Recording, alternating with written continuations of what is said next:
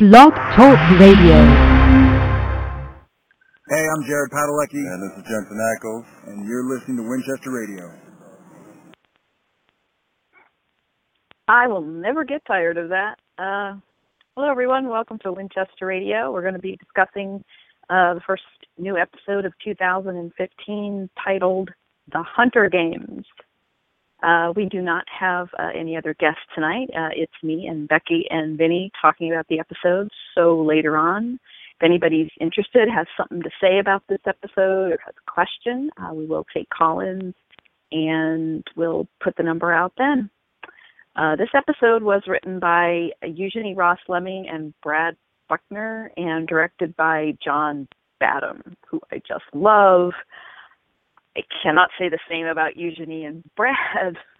However, I did not dislike this episode as much as I've disliked others of theirs. There was a bunch of stuff I did like, some things I loved, and some things I'm like are making me cranky. So, this picked up just about where the other episode ended, with Dean killing the bunch of people who'd held Claire hostage. Well, kind of hostage, sort of, I guess. And they were about to sell her, and they were a bunch of bad people, and we were all fine with Dean killing them because, you know, they basically worn out their welcome here. Everybody's back at the bunker, trying to figure out what to do. Every scene, just about every scene in the bunker, and the scenes between Dean and Sam, I thought were terrific. I'm not as invested in Castiel and Claire right now, and while I think Ruth Connell is wonderful, I'm starting to lose it for Rowena and Crowley, and that's another thing. Three big stories in one episode is at least one story too many, and maybe two. So you know what? I figured it out. I figured it out today when I was rewatching the episode. Well, this is the spinoff. They've given us 2 spinoffs this season, but they're still in the same show. That's what it is. We've got the Crowley show. Well, to that I say spin them off for real. To that I say spin them off for real. Because seriously, it's like... and get them out of my show. the Crowley storyline is so far off from everything else. I'm sure that it'll get intertwined. But, you know, it feels like a completely different show. You know, all of Rowena's stuff, and I love the actress, and oh my God, she's so gorgeous, and I could listen to her talk for hours.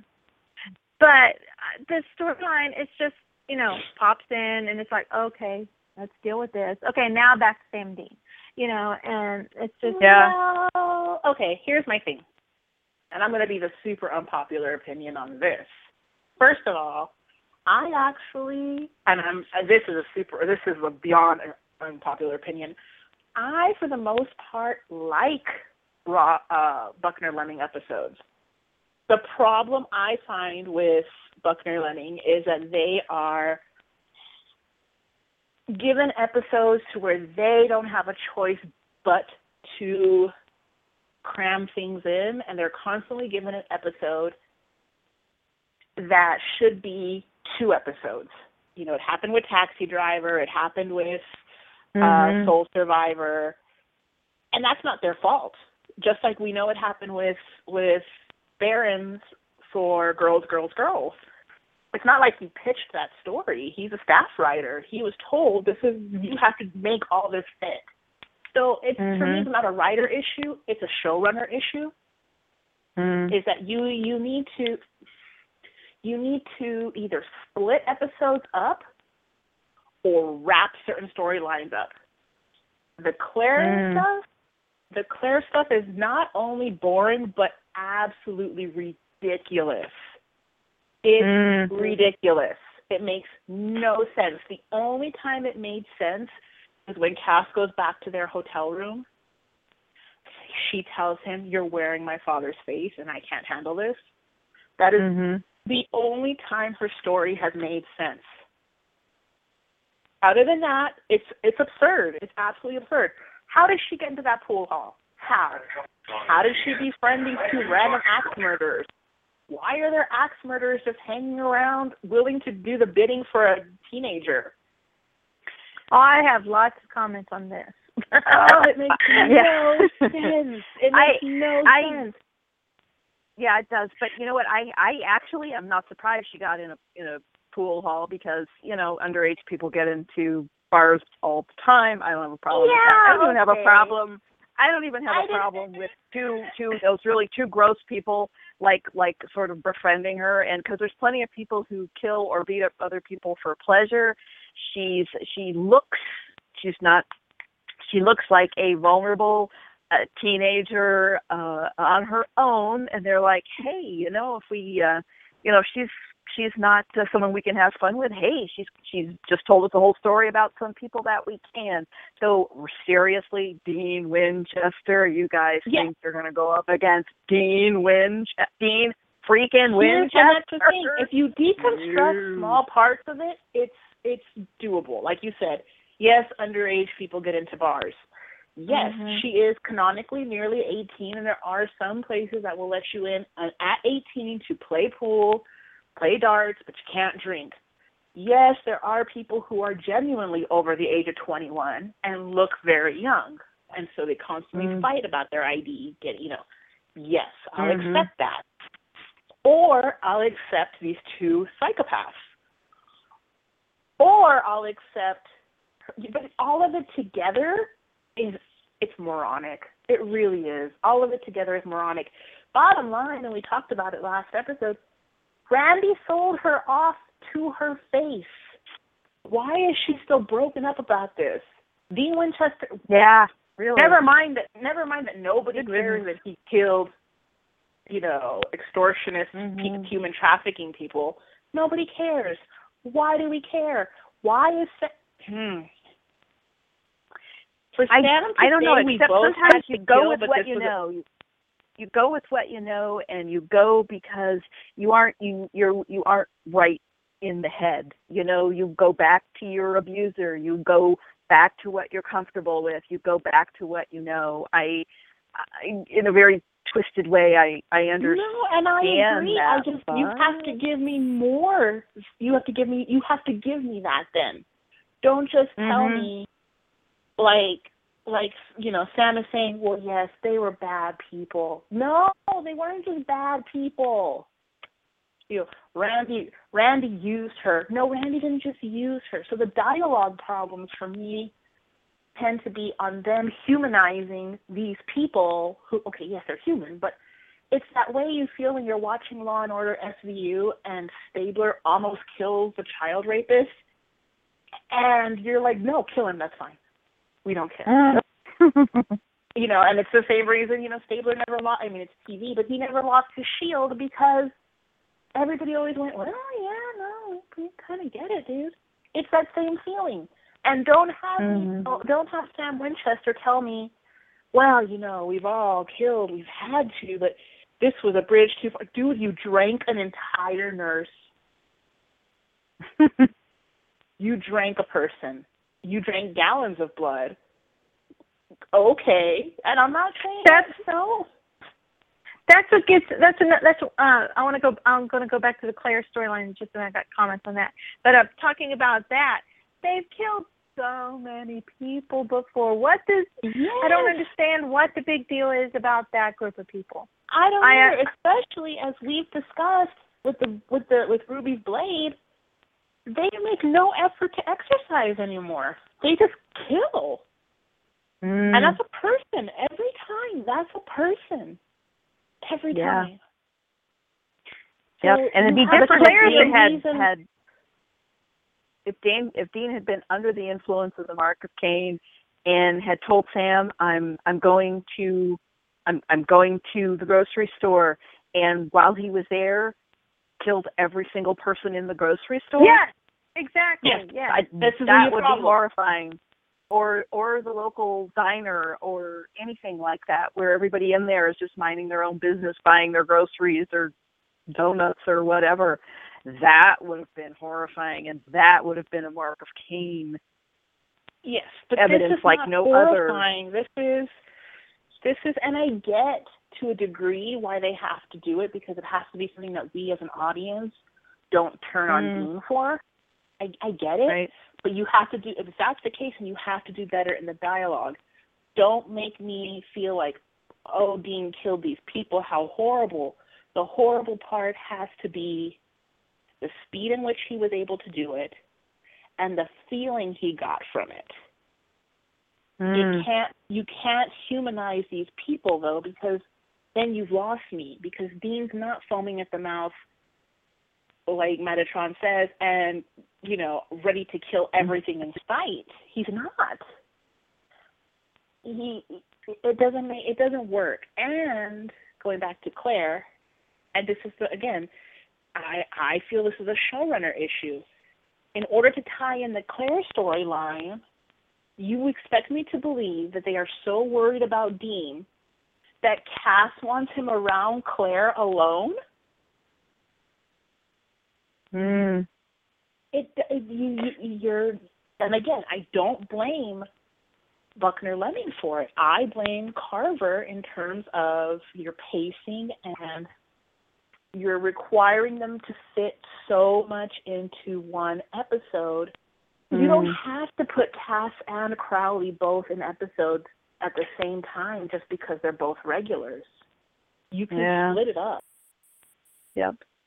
Also, Dean says, I'm going to make a sandwich, and then takes, 3 hours to make it, and Sam and Cass finally go, hey, wait a minute. We were off alone to make a sandwich. and then after all is said and done, Dean's like, okay, I'm going to go talk to Claire. And Sam went, all right, call me, text me on your way back. Like, why didn't you go with him? I know. Why did he go alone? I'm sorry. If I was Brother Winchester's right now, I would have all of our belt loops sewn together. My left belt loop to your right left belt loop. You cannot go pee without me, damn it. No. No. And the other thing that made me scream was... drive to the middle of nowhere to go meet a teenager. Yeah, and who knows what's going on, and not even Cass went. Oh, God. Anyway, another thing that made me crazy was that they realized that Dean has gone after Metatron, and he's locked the door, and Cass stands there and lets Sam kick it, try the key, kick it again, knock on the door, yell, and then it's like, oh, wait, that's right, I'm an angel. I can blow the door open. Step aside, Sam. The minute Sam had reached, and I understand Sam getting there first and trying, this is Dean, but the second Cass got there, he should have shoved Sam aside and said, let me in. Or at least, okay, Sam gets the first, kick in, and it doesn't work. Why are you letting him chip away at this door with his human strength? Yeah, silly, let me do it. and here's my other dialogue issue or pacing issue is you literally have Sam tell Metatron, you killed my brother, I don't care what happens to you. Oh no, wait, we have to go save Metatron from Dean. Why? I don't think so. I think it was more I need to stop Dean from going for it. And actually at that point they were thinking Metatron might be able to help them. So it's sort of like I think Sam was more after to take care of 5 years ago, Dean told Zachariah, angel or not, I will stab you in the face. And then he did. So who cares? Well, I'm okay with that part of it, but yeah, just running to the door and Cass just standing there and letting, Sam knock on the door, kick the door, try the door, yell at Dean, like, oh, that's right. Dean, gosh, I can actually open this door pretty easily. Absolutely ridiculous. I was sitting here thinking, love Cass blowing the door. They just showed in the preview. I was thinking they just showed in the preview that he can knock down doors with his powers. Why isn't he doing it? Well, and then here's my other thing. Okay, so you just knocked down a door with your power, and then he turns and says, I have to take Metatron back, and as it is, I have a lot to explain for it. And you're assumed it's because Metatron has been tortured. You're an angel. Heal the vessel. Take him back. Nothing happened. As if anybody is going to believe Metatron. Yeah.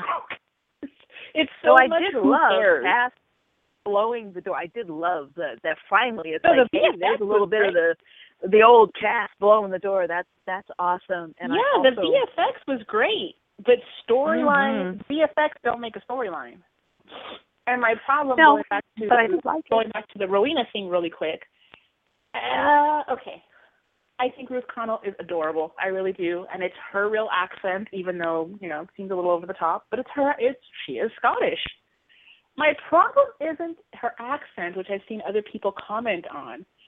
It's the inflections that she's so mwahahaha. Oh, dearie, I would never betray you, wink, wink, nudge. What, why? And I can't figure out if Crowley's onto her or not. And he's not. If he's not, I think he's totally not. How is he not? She's literally going mwahaha in his ear. Come on now. So if he's onto her, get her out of your kingdom. If you're not, Crowley, how the great have fallen. Okay, I have so many. He better know. He had better be just. I will be so angry if he doesn't know. He better know because I will be so upset. I don't even care that she's his mother. That would be blind him because no, it's not going to blind Crowley. It's not going to blind Crowley that she's his mother. He's got to be stringing her along, and if she's still around, it's got to be for some reason. It just better be. Or oh boy, I'll be mad. Anyway, I think this episode, I think it pretty much showed that he doesn't. I mean, unless he's going some long con on her, because she's got at the beginning she had the hex bag there that was causing him to have that dream, and he would, and there was just so much in the episode where he looked actually scared there at the end when he realized that his dream was a prophecy coming true. And that, his people were out to get him. And I love the show. I really do. It's not the show that it used to be, but I still love it. And making the King of Hell be a big wimp is just so disappointing. I mean, he's the freaking King of Hell. Metatron should be afraid of him, and instead of the other way around. And it just... And then, going back to the Claire thing, I was the lone wolf in the crowd the last episode. I loved the Claire storyline. Yeah, you did. I loved everything about it. This week, no, I do not. There's just that was fast. You should just listen to me on at all times. I keep years of me telling you this. I have hopes that it'll go somewhere in the future since she's not dead and she left. But this episode, no. And the couple that she hooked up with, the way they would look at each other and everything, I thought for sure they were going to be demons. They were demons. Me too. Yeah. I was like, no way, they're really not justified it. Yeah, it's like they have actually justified it. If they had actually known who Dean Winchester was, because they were demons and they were using her for that, and it would have been a great tie-in. I expected them to be demons too. I was like, I did too, because I'm going to be honest, the actress was really bad and the actor wasn't much better, and they were playing it again with the whole mwahaha thing. So I was like, clearly demons, not demons.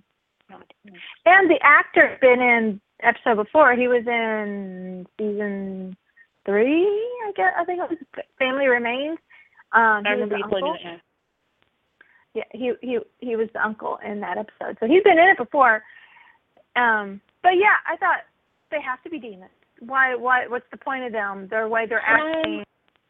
I'm also going to say something since we're talking about acting, and I'm trying to be delicate about this because she's young, and I'm not sure if it's an acting thing or if it's, some actors have chemistry and some don't, and maybe she and Misha don't, but I'm spacing on her name too. The actress who plays Claire, Kathryn Newton.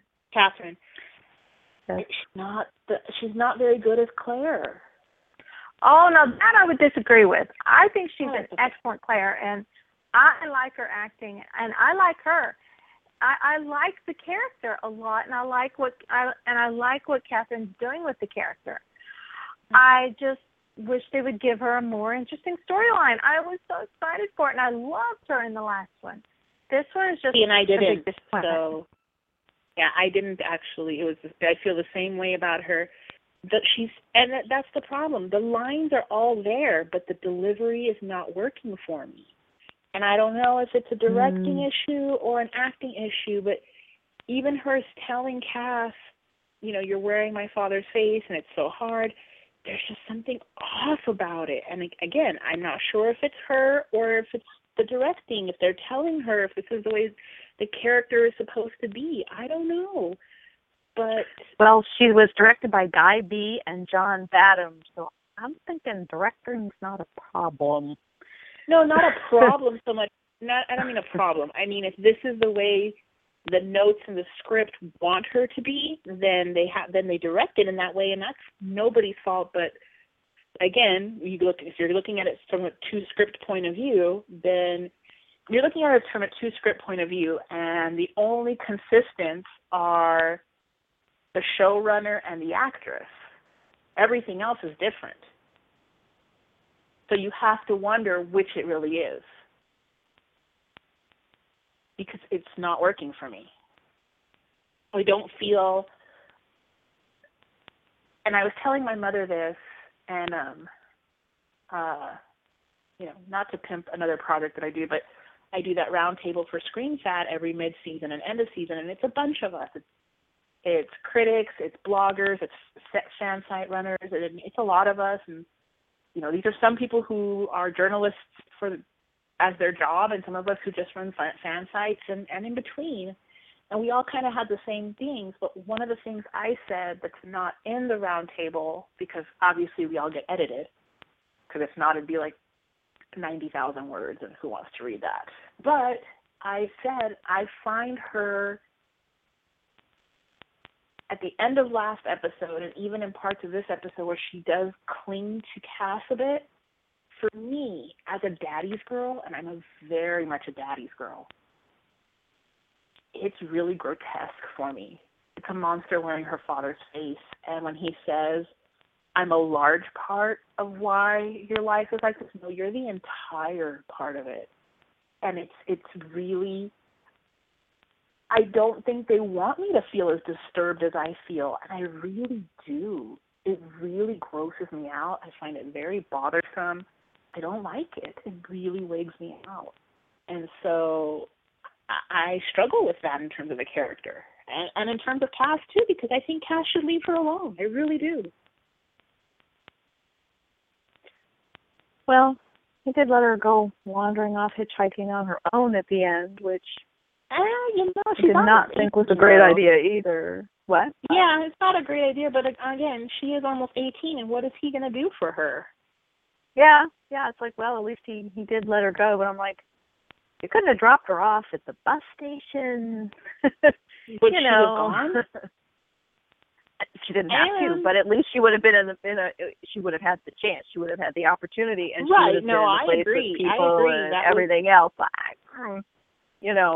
yeah, whatever. Maybe she insisted. And I don't know. And I do feel, again, like I say, Cass bursts into the bunker and tells them, you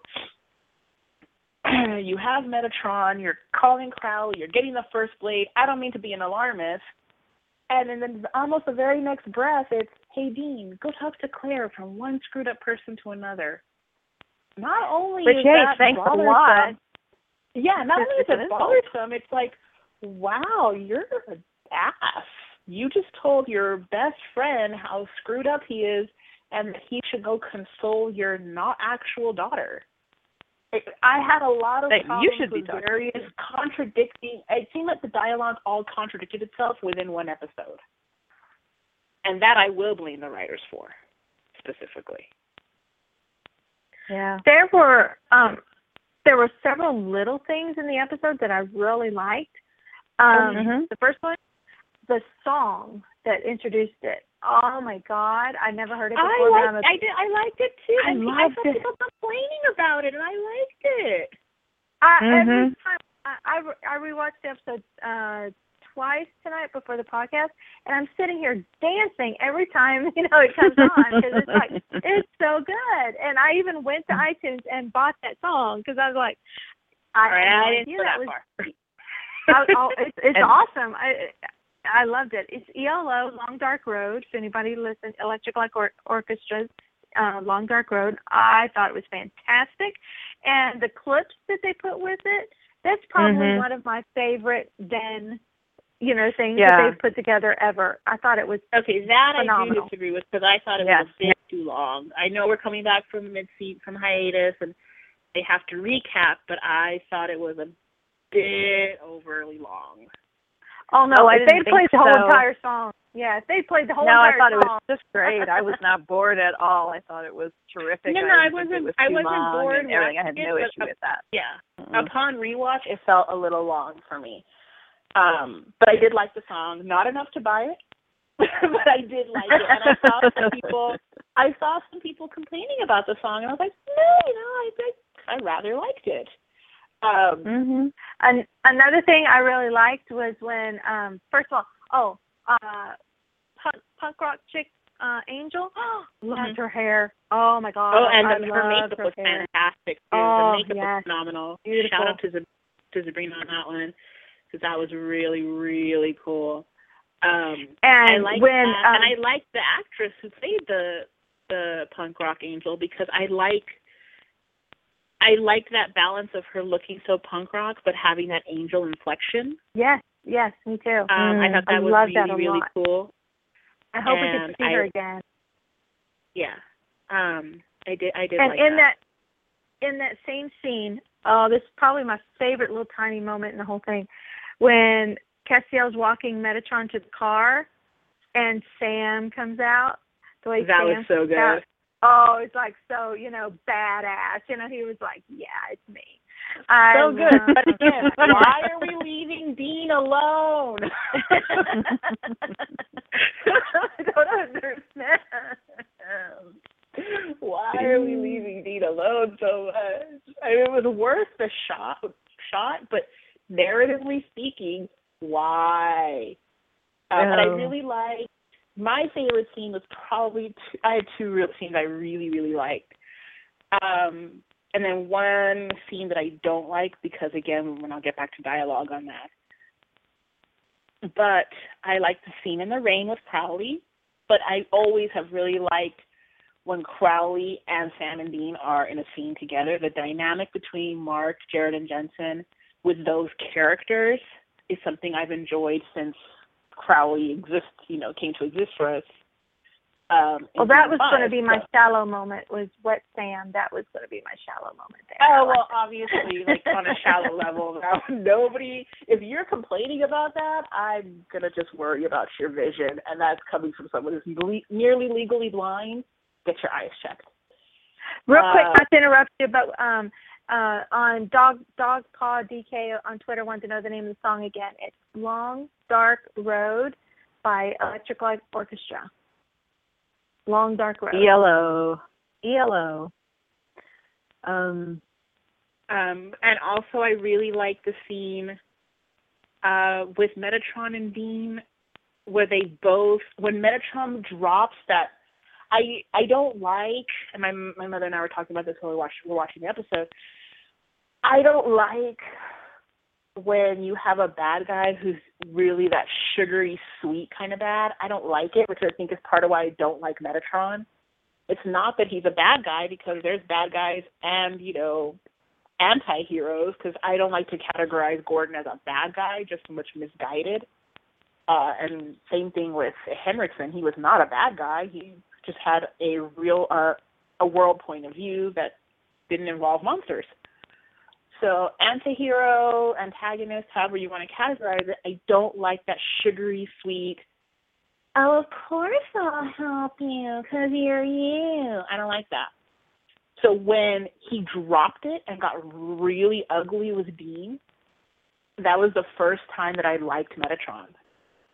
And when they're threatening each other back and forth, and the whole slugger thing and all that, I really liked both of them in that. I love the scene. I thought they both did fantastic. Directing was fantastic. Dialogue was, I would have to be really nitpicky to pull the dialogue apart. I liked it. I really, really did. I really enjoyed those scenes. Yeah, I love that. I love, Jensen and Jared, Sam and Dean in this episode, in particular, that scene with Metatron was wonderful. I love the scene with Sam and Metatron. They're I love the whole shoulders above everything else in this. And I love the keynote. I love the keynote speaker line and Jared's delivery of it. It was so good. Mm-hmm. Yeah, and it was a lot slugger and it was a shade of the fans remember. I love the buddy slugger bucko. Yeah, I like the slugger bucko buddy thing because it just emphasizes how much they are enemies. And the condescending of it. And I love when Dean throws Slugger back at Metatron. I love it. But again, we're going to go favorite back part. And a shallow note again. Sam can sit on that table with that position for the rest of the series. That's fine. I'm good. I don't need anything else. Just sit on that table with your legs hanging, and I'm good. And I'm good. Yeah, I can see them moving the table from room to room at the bunker, out the car. Yeah, and I know they do it because Jared's so tall and they have to frame the shot, but it really works. Yeah, that and wet hair, Sam. This is a good time for if you're a Sam girl. But and I did like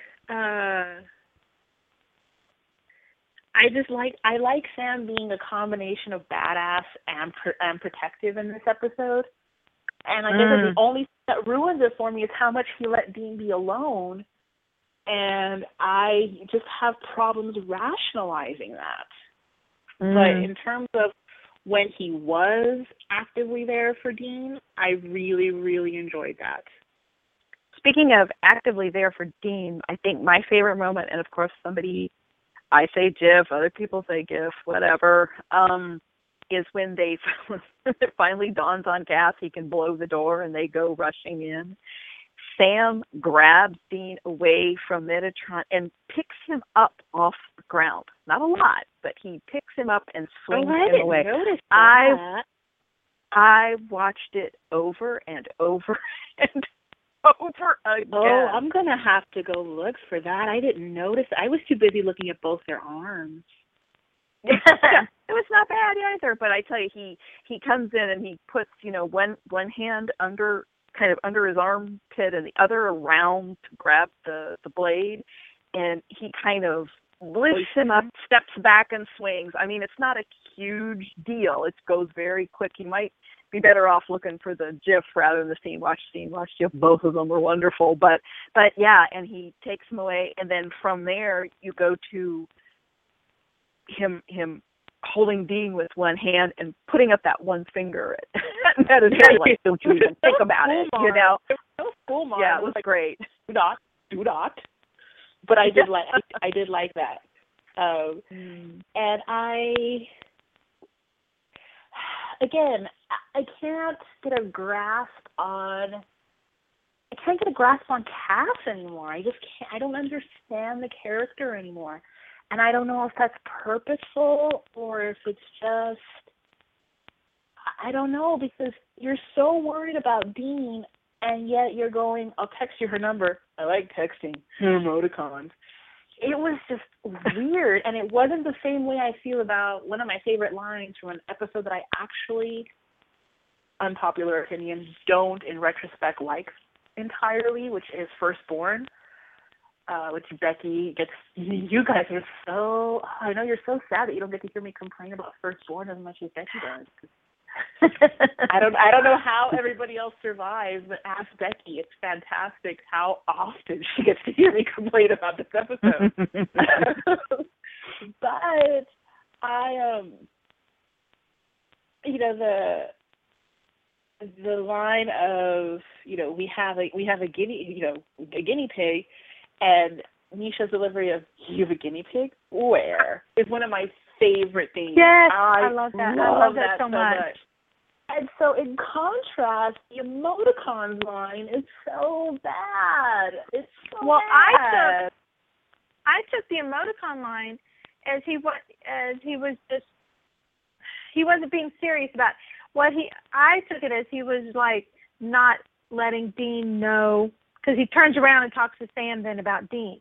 I took it as he was like, oh, hey, look over there kind of thing, change. I wanted to take it that way. I wanted to take it that way, but I don't think that was it. I really wanted to take it like,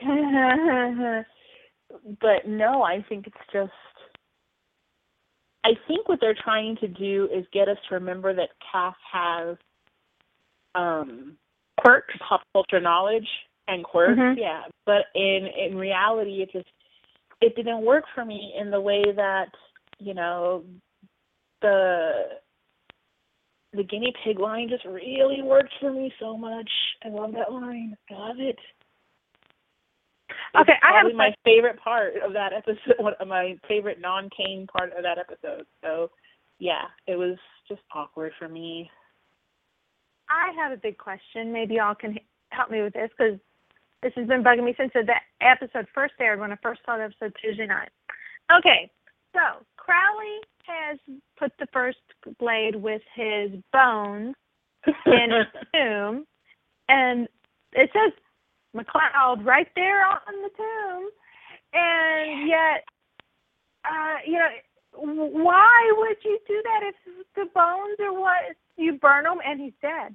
Why would we already know? And I was really hoping that was going to be the whole, Rowena sends Gerald for the bones for the first blade, and it's not really the first blade because Crowley was on to her. I really was hoping for that. And then, because also, we know from, the past episode, Weekend at Bobby's, that, I think it was that one, that Sam and Dean, they went to Scotland and got his bones.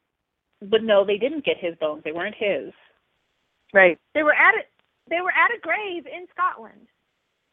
Yes, but they weren't Crowley's bones. Right. I thought they were, because he packed them up and brought them with him. They gave them to Crowley. And there was another episode that they weren't Crowley's bones, the one that you like so much, Caged Heat. Those were not Crowley's bones. But I thought in the other episode, it's because they burned his bones, and he's like, "You really think I tell you where my bones are?" That was Caged Heat, where they burned his bones. And then when he comes back after we thought he's been dead, and he's like, "Do you really think, But it was in he bagged up his bones in a medical bag. Crowley did, and left with them. I always just assumed it was complete subterfuge from the very beginning. I always assumed. I'm going to have to watch that episode again, because I swear, if anybody listening, if you can remember, tweet us, please, call us, whatever. Let us know, because I swear he bagged they're in that CGI, in front of that CGI castle that's supposed to be Scotland, in a cemetery. He bagged up the bones, Crowley did, and left with them. And if that's true, if I'm remembering correctly, why on earth would you take them to a tomb that has your name on it? And I was just like, I don't know why. Yeah, but maybe like I said, I was really hoping that it was in order for him to be on to Rowena and to show to us that he was on to her, because it's obvious that she's going to screw him over, and then he's going to have to go to the Winchesters for help, because one of them is a regular and one of them isn't, and it's not Ruth Connell. So, again, obvious is obvious, just like we knew with Abaddon. As much as, some of us really liked Abaddon, it was obvious who was going to be reigning supreme at the end of that. So again, it's a little too paint by numbers for me. Okay, Dogpaw DK on Twitter agrees with me that it was Crowley's bones in Weekend at Bobby's. So she agrees with me. Okay. I would have to rewatch the episode. Okay. To be sure. And again, sure is relative because especially with... And another one agrees with me. Snazzy O says, you are correct. Crowley did bag up the real bones and apparently put them in Guam. The bone deceit thing was Cass Crowley deal, and Dogpaw DK reiterates that, yes, it was in Caged Heat when it wasn't Crowley's bones. Cass burned the wrong ones on purpose. So I am remembering correctly. Well, yeah, I knew he burned the wrong ones on purpose, but did Sam and Dean ever have his real bones was my question. Yes, and Cass burned the wrong ones on purpose because he and Crowley were working together. My question is, did they ever have his real bones? Yes, in Weekend at Bobby's, they had his real bones, and like Monica Hargrove replied on Twitter, she says they gave Crowley his bones for leaving Bobby alone. And Artsy Denise agrees that yes, he bagged the bones. So yes, everybody. Okay, if Denise says it, then yes, I believe it. Okay, not to say anything against the rest of you. It's just Denise is who I tend to go, I don't remember this. Please tell me this, because she's good at it. So, everybody agrees with me, so I'm right. Yay, well, thank you, everybody. Yeah. Very rare. I'll accept it from Denise. I'll accept it from Denise. It's very rare that I'm correct, so I have to. Yay! Well, and everybody knows I have the worst supernatural memory. I really do. It's 10 years of a lot of information. Oof. I'm not a big memory person. So my original question stands then. Why would he take his bones and put them in a tomb that has his name on them? Because he's a narcissist. I guess. I don't know. I mean, I'll take it back to Weekend at Bobby's, where I was annoyed that they even had his bones available. That Sam and Dean got on a plane. Why is Dean getting on a plane? And maybe that's why I blocked it all out, because I remember being so annoyed at that. Some things are just canonically sacred. With Crowley, when it comes to Crowley, here's the thing. I want scary, evil Crowley back. Me too. He's the frickin' king of hell. We should be afraid of him. And I feel sorry for him. You should not be feeling sorry for the hell. And I go back to, again, I wrote about this in the roundtable, and so I do want, other people's opinions on this. So, if you have an opinion, please weigh in. One of my current issues with Crowley right now is, yes, that I'm not afraid of him at all, that I kind of feel like, not even sorry for him, I feel like, strap on a perio. But my other thing is I can't figure out, like with the Dean stuff, if he really missed Dean, or is it all an act? I feel like it's not all an act. So why do you actually miss Dean? Like, it's weird to me. And, he did answer Dean's call right away, and I don't entirely understand. And if you are really missing Dean, like, do you have a weird crush on Dean? Is it that? Or I can't figure it out, and I miss when Crowley wanted Sam and Dean dead. And I miss when they wanted him dead. I miss when Sam and Dean used to kill bad guys. I don't understand. I don't understand it. And how do I put this? Like, okay, he was looking at the picture of him and Dean as a demon and pining over it. Are you really pining over Dean? Like, I need them to explain Crowley's obsession with Sam and Dean, because it borders on the sexual from Crowley's point of view, but it's also disturbed because at one point or another you've all tried to kill each other and use each other. So I don't understand Crowley's motivations in this season at all. I just don't. and I find it very distracting because I just can't figure him out. And on the other hand, I'm just like, it's Mark Sheppard. I don't mind because Mark Sheppard's on my TV. We're good. But in terms of characterization, I don't understand. And I feel like if there is something to it, they're going a little too long to tell me that, to tell me whatever it is. I've been thinking a lot this week. Maybe it was probably the round table that got me thinking about things. And Supernatural, I mean, everybody knows it's just not the show that it used to be. There are those who prefer the way it used to be. There's those who prefer the way it is now. I personally prefer season 1 through 5, and I like a lot of everything since then, but not all of it. Like I love every single teeny tiny second of season 1 through 5. And I think what they need to do, in my opinion, this is just my opinion, everybody can feel free to disagree with me, but in my opinion, what they could do to get the show better is, yes, Misha and Mark are regulars, but when they are in episodes, they don't have to have as equal time. Spread their storyline out. They don't have to have you don't have 3 entire, like in Girls, there's 4 storylines going in one episode. I remember when the storylines just kind of flowed together, and this year it's like there's too many separate storylines going on. They need too much in one episode. Yes, if they would spread them out like they used to be, to where they would kind of flow in together, it would. I think it would.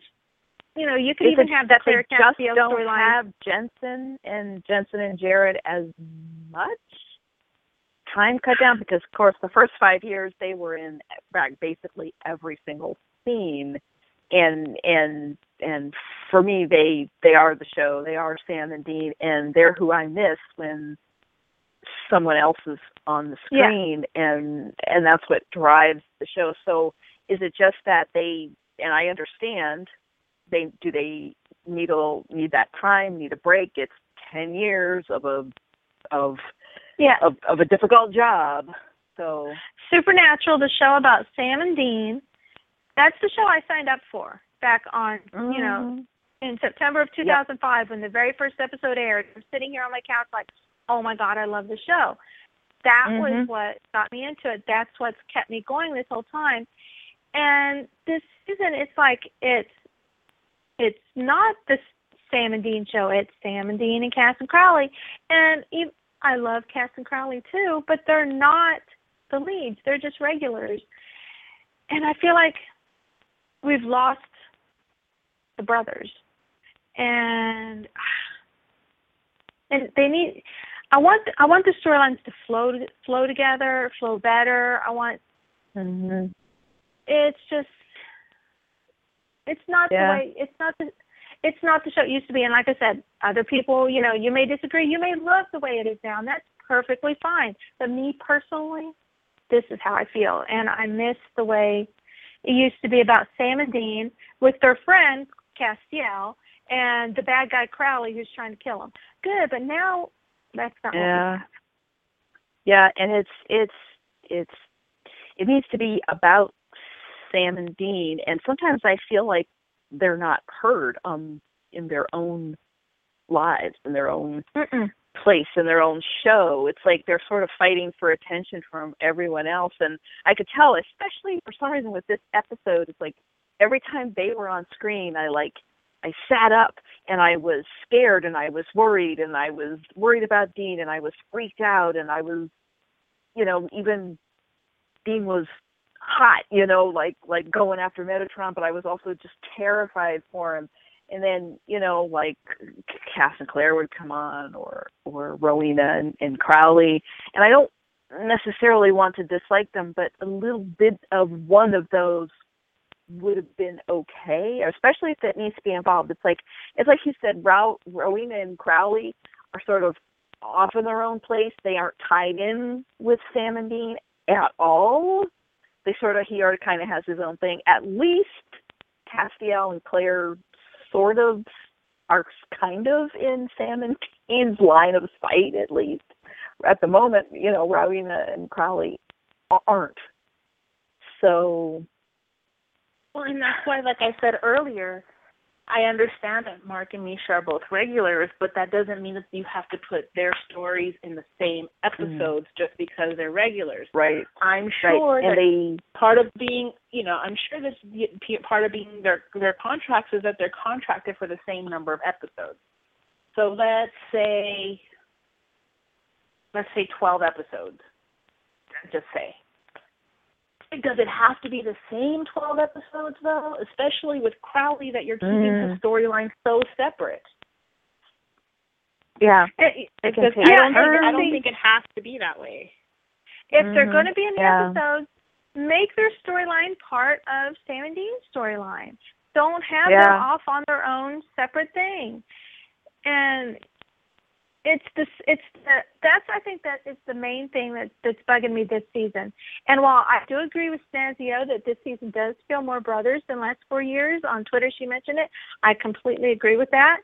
But the thing is, they're closer than they have been in a long time, but yet we're not getting as much screen time with them because we're getting these storylines that are completely separate than theirs. And I really am enjoying the Crowley Rowena storyline. It's a very entertaining storyline, and I'm curious to see how it's going to work out. But it should flow in with Sam and Dean's, and it doesn't right now. And that's what bugs me. And it's about the Winchesters. It's about the Winchester brothers and how they relate to everything else. The last time I really felt for Crowley and really loved how he was integrated in the storyline was in Sacrifice, when in the scenes in the church, and he's slowly becoming human because that's what they need to do to close the gates, and what Sam was going through. And then Dean comes in and just fits in and flows perfectly in that story, and Crowley, even chained to the chair, was still scary. And then what he was going through, I actually felt for him a little bit. And I haven't been that emotionally involved with Crowley since, I think. I actually personally hate the dialogue for Crowley in Sacrifice. I hate it so much. Mark's delivery of what he was given is really good, but I hate the dialogue with a passion. Can't stand it. But I do agree that that's probably the last time that I really cared about Crowley specifically was when he was going through, when they gave him the storyline of being an actual addict. And last season, I think that's the last time I really enjoyed Crowley as a character himself. God, I hate the Sacrifice dialogue so much. I hate it. Well, you can hate it. I don't.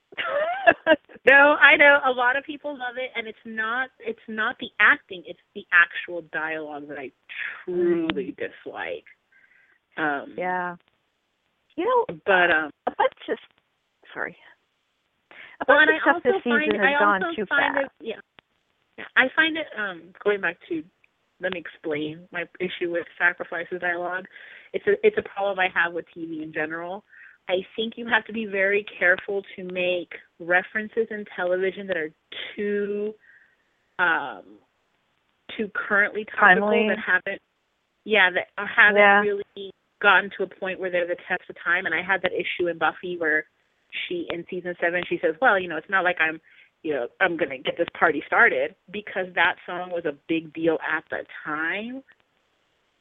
You don't know if it's going to be a big deal in 20 years. So is that dialogue going to hold up? And so my problem with it is having the girls reference, which, number one, I absolutely hate that show, but also it's nearly obscure. And is that going to hold up? we don't know. You know, if I didn't hate that show, if somebody hadn't asked me to watch that show in order to hate it along with them, I wouldn't have gotten the joke. And I don't know how much crossover there is in terms of people who watch Supernatural and people who watch Girls. And I don't watch Girls. Yeah, I don't. Just don't. It'll make I've me only have read like little comas. It's rage coma. It doesn't seem like anything I want to see. You know, I make no effort to even try it. We have a caller holding. Oh, sure. We have a caller holding. So let's see what's going on. Hello. Hi. Hi. Hello. Hi. Winchester Radio. Okay.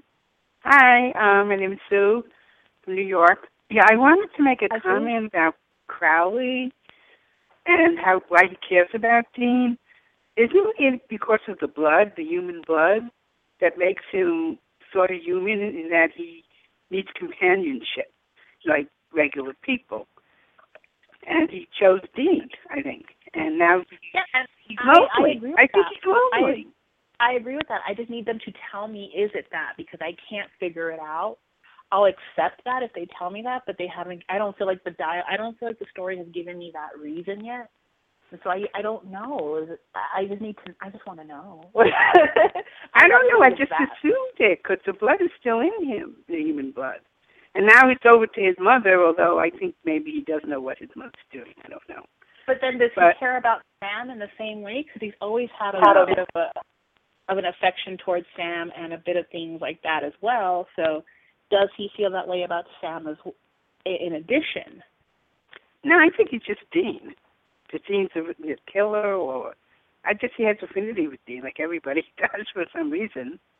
And he was hanging out with him for 6 months, and now he misses him. You know, just didn't go. But Sam was the one with him. Sam was the one with him in the crypt and sacrifice, and he wanted Sam to be his companion then.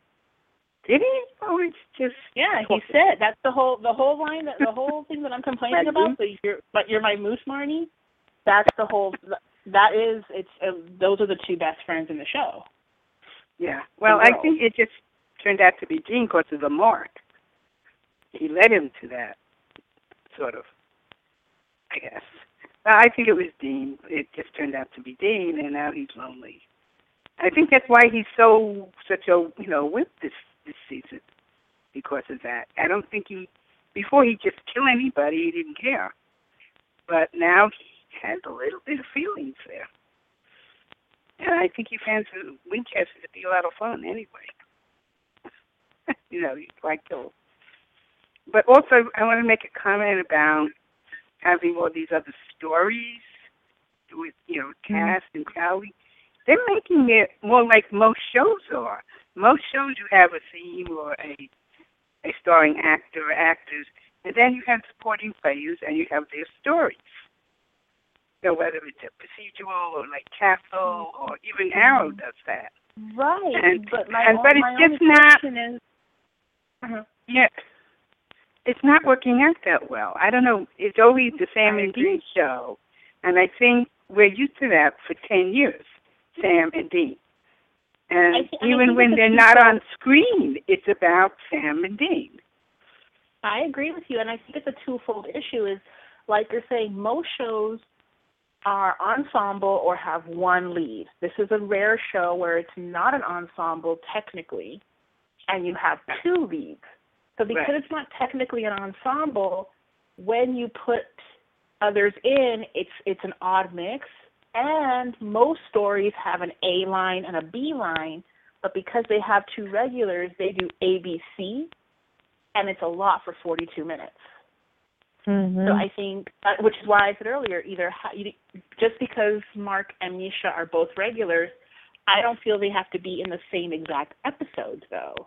Mm-hmm. Right. Because I think it creates an overload. Right. Yeah, because in other shows it might be you'll have the main storyline, and then you might have something about a supporting player. Right. You don't have to have all different stories. Right, and I think it's just too much in terms of giving everybody a big storyline in 42 minutes on a show that doesn't technically support that formula.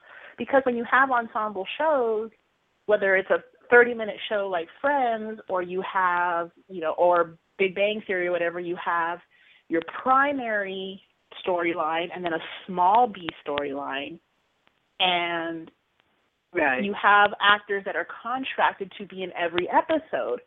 So you can actually revolve it to where, for instance, like Law and Order SVU, which I know I keep mentioning, but it's because I'm rewatching it right now. You have a show that is centered around, in the beginning, Olivia and Stabler, but you still had episodes where sometimes the story was about Finn and Munch, and they were the primary detectives for the case. But it was rotating because these are all, but no matter what, all the characters were in every episode, save for a few, maybe once or twice a season at the most. But this is not a show that, this is not a show that's like that. Yeah, this is not a show that's like that where... Seinfeld.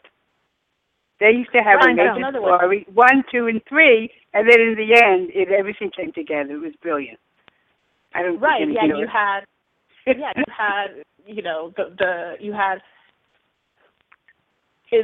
for example, like the Soup Nazi episode. I've watched very little Seinfeld, but that episode is an episode that I have seen where everybody's encountering the Soup Nazi. It's just in different ways, and then at the end, it all becomes a thing. And like you're saying, which Supernatural is going to do that. That it's all going to come, but you're taking so many episodes of everybody encountering a thing. Like we know that the Winchesters know who Rowena is. They've already encountered her, so obviously it's all going to tie in. They knew Claire, so it all ties in, but it doesn't do it. It's a show that was such an established formula. It doesn't lend to this new formula. And for example, we've had regulars in the past. We had Katie Cassidy and Lauren Cohan, who played Ruby and Bella, and were the first regulars on Supernatural in season 3. It was a huge deal, but they weren't both in every episode. In fact, I can only think of maybe one episode, maybe 2, where they were both in it. Yeah, actually, I can't even think of that. And that's the difference. You were able to, Bella tied in with them and Ruby tied in with them, but not at the same time and not in the same episodes and not in different ways at the same time. Right. And I think that's what the writers are currently struggling with, is that they either don't realize or for some reason cannot separate Cass and Crowley from the episodes they're in. And I think Crowley especially... Cass is almost always going to be tied directly to the myth arc, especially in the fact that everything revolves around angels still. But Crowley, his story's so separate anyway, they can stick his story in a Monster of the Week episode very easily. It doesn't disrupt the flow any more than it does now, so why not do it? I think what this show suffers from the most right now is a pacing issue. And, we tend to blame individual writers, but when it's coming to be something that's across the board in myth arc specific episodes, then you have to stop and look and wonder, is it the writers or is it, how do I explain it? When you walk into the store is a mess. Yeah, you can blame the employees, but at the end of the day, it's the management that's not enforcing. Yeah. Well, maybe we'll get it together sometime. I hope so, because I love this show. Oh, yeah, I love the show. Next week is Felicia. Yeah. Felicia Gone Dark, so. Okay. That'll be it. Okay, thank you. Thanks for calling. Okay. Thank you. Bye. Bye. I was looking back, just talking about characters and actors and everything involved in all the episodes and too much going on. And I was looking back, and two of the episodes that are favorites this season, at least we all seem to really enjoy them. Ask Jeeves and Hibbing 911. They both had very good sized casts in them. It's not like not casts.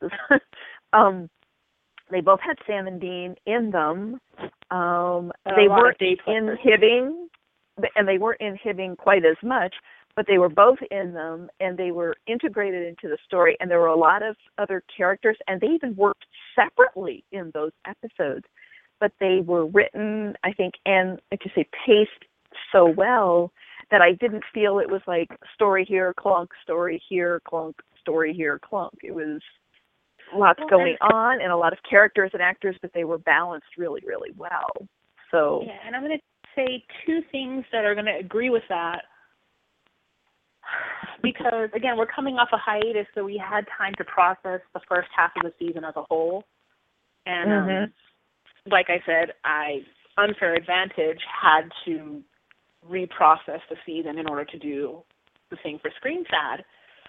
But that is something I noticed and I commented on is, you have two regulars, and, logically we all understand it so that Jared and Jensen don't have such a heavy workload, because after 10 years, it's either we help them out or we let it go. And I appreciate the fact that they're still willing to be on my television screen, because they're the only show that I actually make sure that I watch. This is the first time ever, barring like something, me not being home or having to work a weird schedule, that I haven't watched the episode right away, which coming off a hiatus was really strange, but I've had a lot going on in my personal life. And so I actually just watched the episode for the first time yesterday. But it's the only show that I care about watching in a very timely manner. So I appreciate them continuing to sign on, and I'm glad we're getting another season at least. And me too. But two things.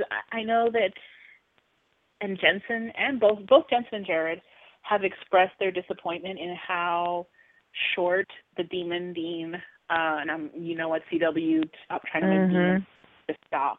But, they're still pushing the Demon Dean thing, and I'm like, it's over. It's done. And it was done in 3 episodes, and I know that they wrapped it up. They did it just so they could do the 200th. Because in order to do that episode, Dean had to be better by then. And there were a lot of people that were saying, yeah, but, if you hadn't had Sam and Dean in the same episode, people would complain. And I disagree with that.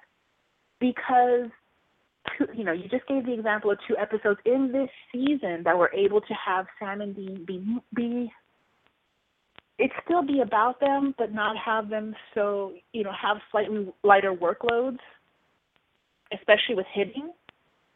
And you didn't miss them necessarily. I wasn't sitting there going, okay, yeah, Jody, Don, I get back to Sam. Come on. I didn't feel that way. And, you had a huge ensemble for Ask Jeeves, and I love it. Dash, he hunts pheasants. He's awesome. Dash can stay forever.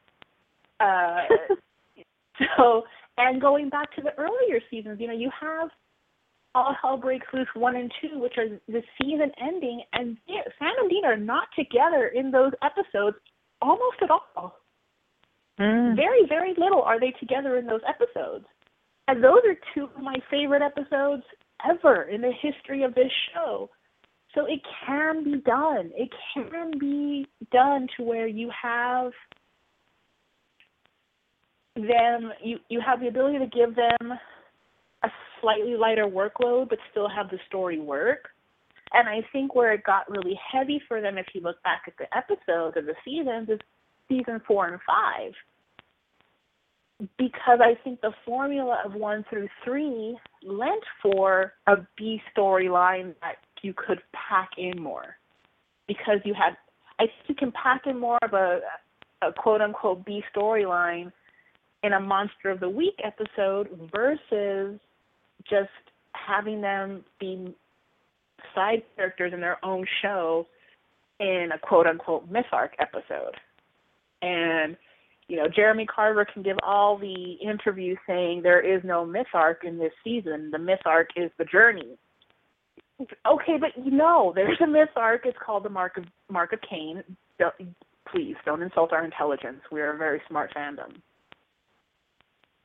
So I just think the problem is pacing and balance. The fact that, like my mother said, she really enjoyed when the angels fell in sacrifice or what that was going to mean. She's like, but why are we still dealing with it a year and a half later? Why is it a year and a half later and Cass's grace is still a thing? Why? I was like, oh, Jeremy Carver. And I make no bones about that. I just don't think Jeremy Carver is a good manager. I don't. He wrote Mystery Spot, one of my favorite episodes. He wrote A Very Supernatural Christmas, another favorite. But he doesn't always make a good manager. And I think he struggles with management. And it's annoying. It's very I'm sorry, annoying. what? It's annoying. It's very, very annoying. Oh. It's annoying. Because I feel at this point certain things should have already been wrapped up and move on to the next. And so it concerns me that do you not have another idea for certain characters and that's why you have to drag it out? See, that's the thing with me. Here, that's another thing. Metatron was introduced in season 8, and he's still here. Yes, Crowley. my God. Crowley, I love Mark Sheppard, but he's been here since season 5, and he's supposed to be a bad guy. And we need to get rid of some storylines and introduce some new ones instead of trying to keep the old ones going because we love those characters or those actors. Yeah, because no matter however you feel with Cass, and he's a very polarizing character, his story, in order to keep him going, we still have to have the angels, and the angels are done. They're so done. Yeah. And it's like, okay, Walking Dead. Okay, here's just an example. Walking Dead, they, spoiler if you didn't see the season finale, the mid-season finale Walking Dead yet. I don't know if I can talk about that yet. I'm so fragile. But they kill people off all the time. Yeah. Even people that are very well loved, like in the last one, they killed off Beth. And did I cry? Spoiler alert. Spoiler alert. People love her. Cast and crew loved her. Fans loved her. But yet, it's gonna, nobody wanted to see Beth go. But it's gonna make a very exciting storyline to see everybody. Yeah, it is hard, but I get it. I that's agree. The exact analogy. That's the exact analogy I made to Clarissa the other day because she does not watch The Walking Dead. And I told her, are you ever going to watch it? She said, no. I said, well, spoilers. And I told her, this is the example for me of how for people who don't watch Walking Dead, sorry, spoilers. But by the time you came into the second to last and mid-season finale, you knew that they were setting it up for you to feel like it was going to be either Carol or Beth that were going to die, and you kind of intellectually knew that it was going to be Beth. Now, that said, they killed off Beth, who for me is one of my favorite characters, and I always tell people I love Beth before anybody else loved Beth because it took people a long time to get on the Beth bandwagon. You killed her off, and I could be angry, but you did it in a way that was so amazing, so wonderful. I cried like a child during that episode. And I'm not mad at The Walking Dead for it. I'm not angry. I'm not mad. I'm not bitter. I'm not tweeting them that they were wrong, they're stupid, that how dare they, because they did it with such finesse and such good storytelling and such good pacing and such good writing that you can't even be mad at it. And she's not the first to go like that and to be such a wonderful and loved and favored character. And it's like, well, you know what? Hey, this is the zombie apocalypse, and not everyone's going to survive the entire time. And there's only two characters that we, as a Walking Dead viewer, assume are never going to die. There's only two, and even then, we don't know. We assume they're never going to kill Daryl and Rick, but there might come a time when they do. They okay. might. Yeah. They might. And that's the only show that you know they're going. They no matter how many times they kill off Sam and Dean, you know they're coming back because the show's not going to exist without both. That's the only one. That's the only time. But any other show you watch where death is a possibility, you have to be prepared for it. And I think, it's just like, with and make season 8. I was going to say, make it great. Make it mean something. Right. And it's part of why they have integral to stop and say, because we don't killing care anymore. me, but I love it. It's killing me, but I love it. And to me, it's like I adore Mark Sheppard, Misha, amazing, but I'm sorry, I think they both have to go. And for the just story. Like, Joe and Ellen. Ellen.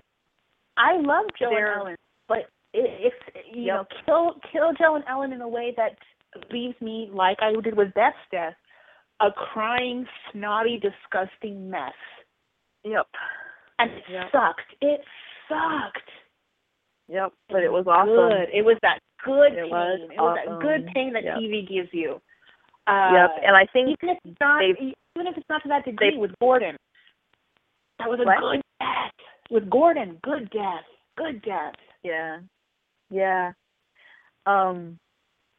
Castiel, Cass they've done, I think, everything they possibly can with him. And the Angels, like you said, I believe that story is done. Don't get me wrong, I loved it. It brought so many wonderful characters and stories and episodes to me, but it's done. There was did either of you guys watch Friday Night Lights, the TV show? Yes, I watched part of it. No, I watched most of it. Hold on. What? Caveat with why I've never watched Friday Night Lights. I can tell you why Benny never watched it. As a Texan who cares about high school football a lot and grew up in that culture, my problem with Friday Night Lights is that it was too good and I couldn't handle it. I couldn't cope. It was too good. It was too well done. And I tried. It is. And every episode was, I understood it too much. I related too much. And oh, good God, how did people watch that show? But yes, Friday Night Lights, I didn't support you because you were so good.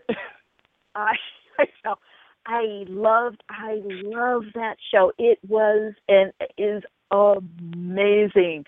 But they took the characters and the story you fell in love with in the first episode, in the first season, and it was totally a different show by the end, and you didn't care because they did it so well. You changed with them.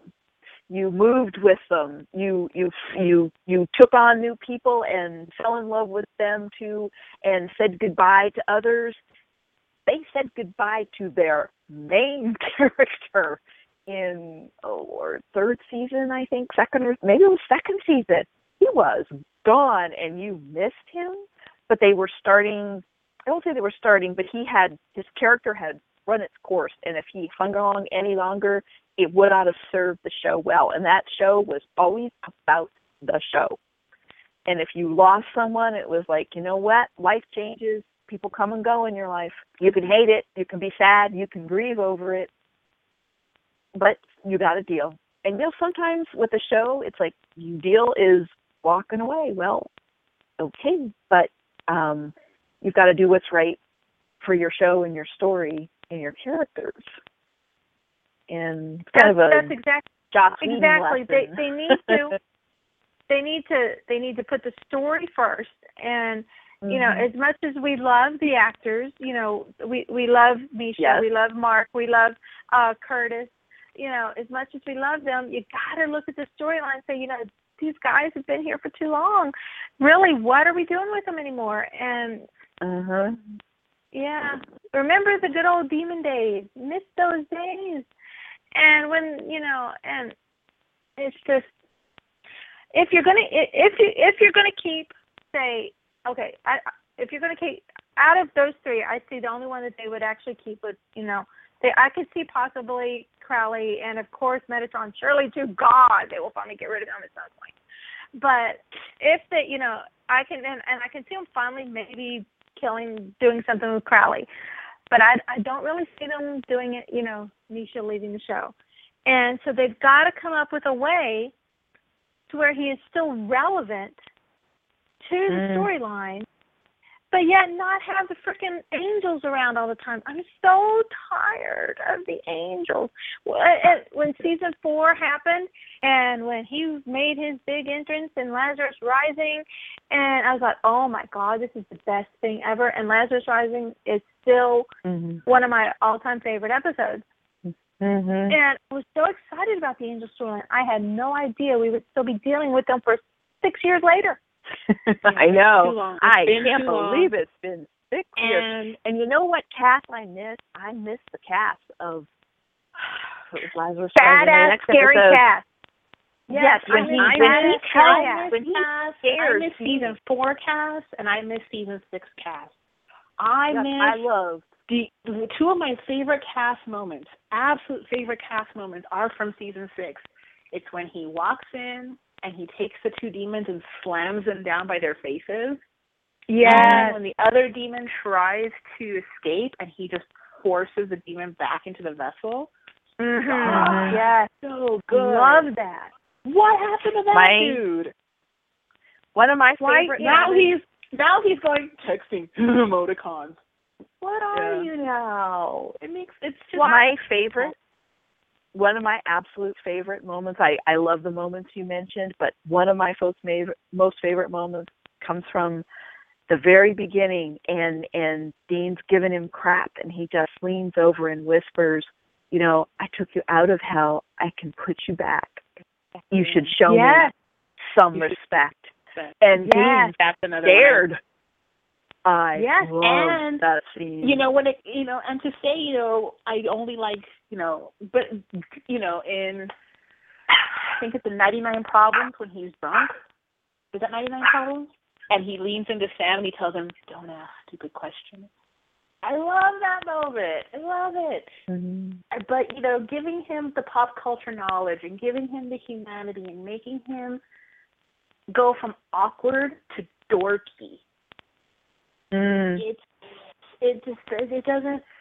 It doesn't work as well for me. It personally doesn't. And if Castiel is going to stay around, which I'm perfectly fine with that, I want them to bring badass cast back and give him an actual interesting storyline.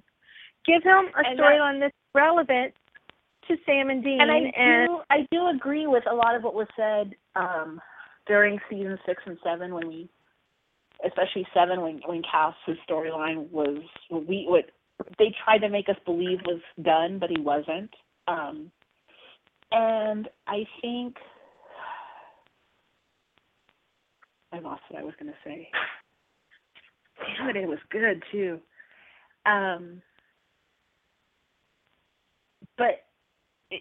Yes. The problem is that being an all-powerful angel, it creates the Deus Ex Machina of, you know, and it's what they're struggling with now. You know, last year you have Sam telling Cass, just take the mark off of him. And Cass being like, that's not something I can do. I don't have that ability. Or, you know, all these things where it's just Cass has to now say, I don't have that ability because he doesn't have the same grace, or because that's the one thing angels can't do. You have to start giving him weaknesses, and it just becomes kind of comical at a point where it's the reverse of the Deus Ex Machina, where it's like, okay, before you could do everything, now what can you even do other than blast open doors and, you know, arm lock someone into submission? What else can you do? And it's also it comes down to the fact that, you know, we had angels that we still care about. We had Balthazar, we had Zechariah, and they're angels that people still talk about. And, you know, we've discussed before that the joke in fandom is Bartholomew. Who?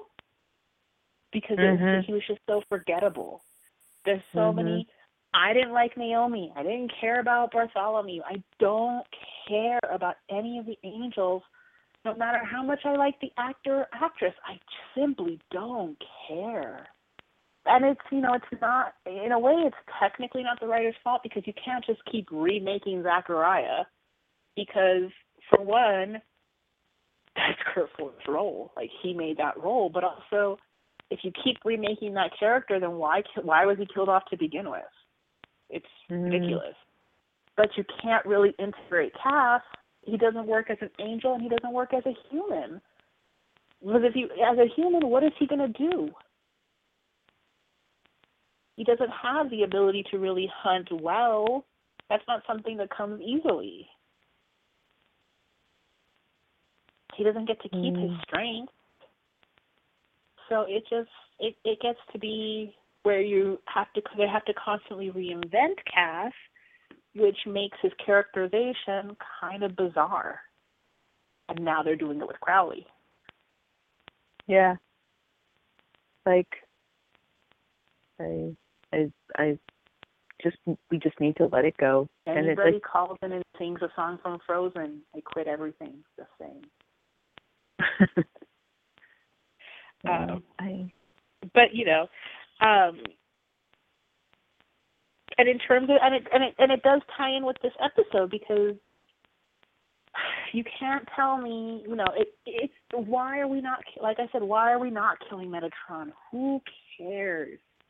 And if you want to tell me, Cass made his decision a long time ago to be on the side of the Winchesters, so what does it matter if he pisses off the Angels again?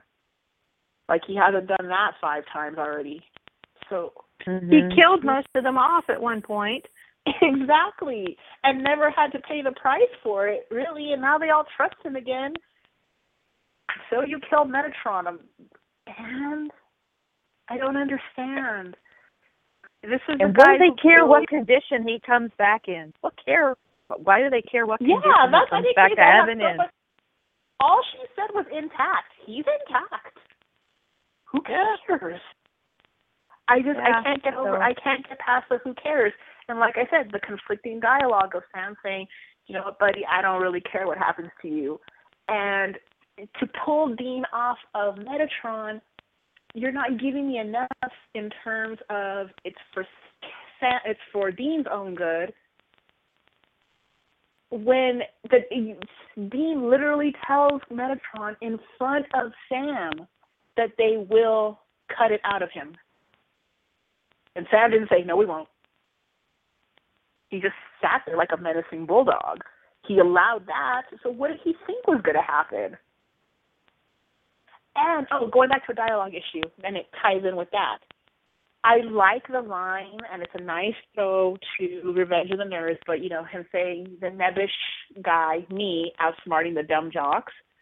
I am so tired of Sam and Dean being dumb. These are 2 geniuses. We have established for years that these are highly intelligent men. So it comes a point where stop making your protagonist look stupid. And that's we'll probably most likely we'll get into this next week. That's my problem with Charlie as a character. It's something that really bothers me. These are not 2 jock lunkheads. They're not. This is a man who rebuilt a car, built an EMF meter out of a Walkman, designed salt shotgun shells with his brother, who got a free ride to Stanford somehow while being a vagabond child with no real home address. And they are amazing strategists on top of that. These are not dumb jocks. They're not lunkheads. It's a problem. And even, you can say it's the dialogue of Metatron antagonizing them, but this is a constant issue with the writing lately, that they keep portraying Sam and Dean as stupid. And, them not being able to figure out the river is the source riddle. Are you kidding me? Are you kidding me? No.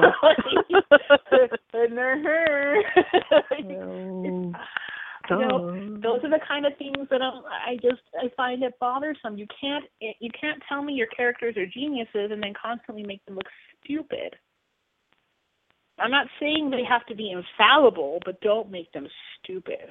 So I think it's time that certain storylines get tied up, whether they specifically tie up the characters or not. That's, but certain storylines, it's time. It's time. Yeah. But you know what I mean?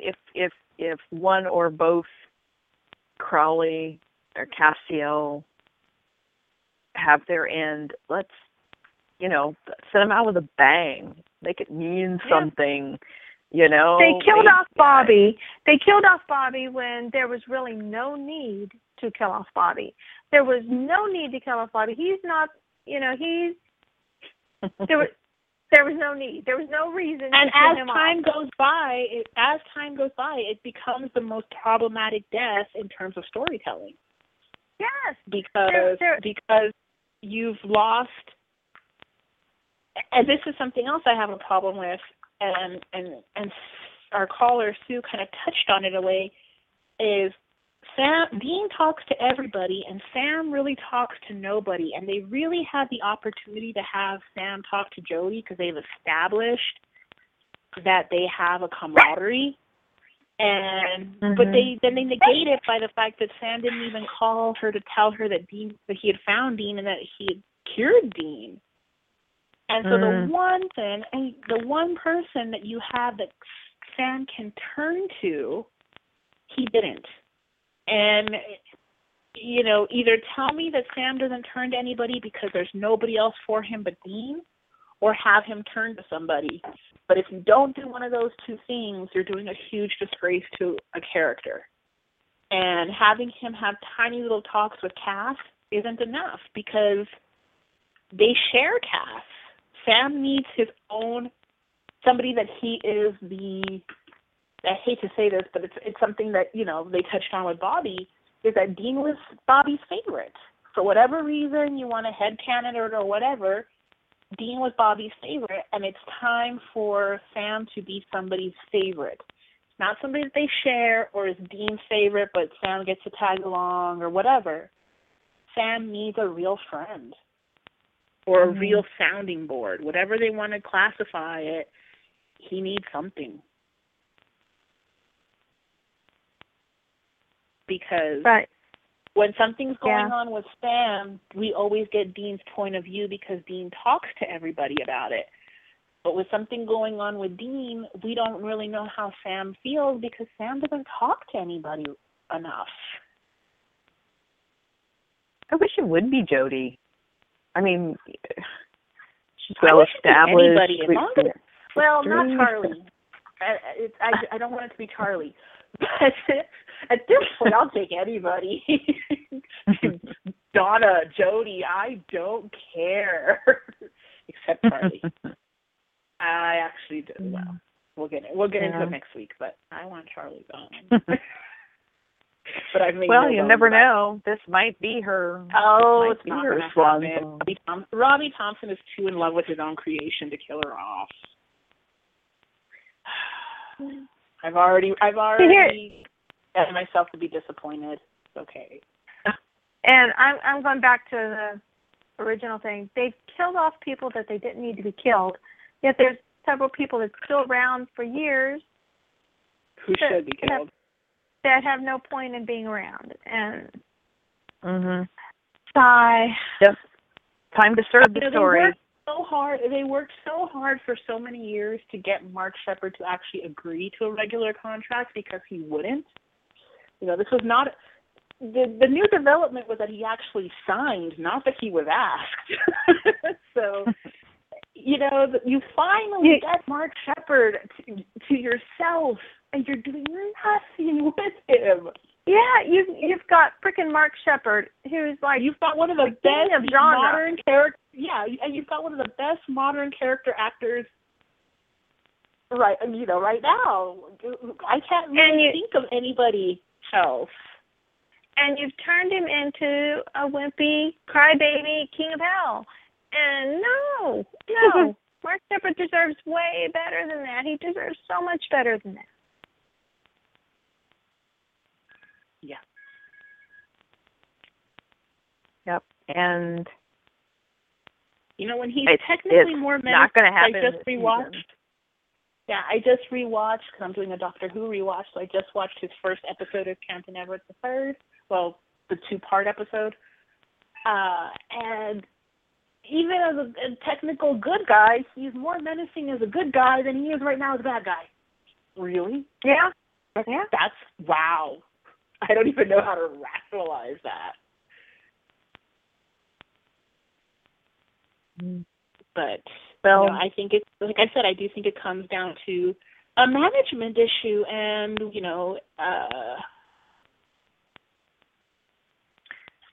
I don't know.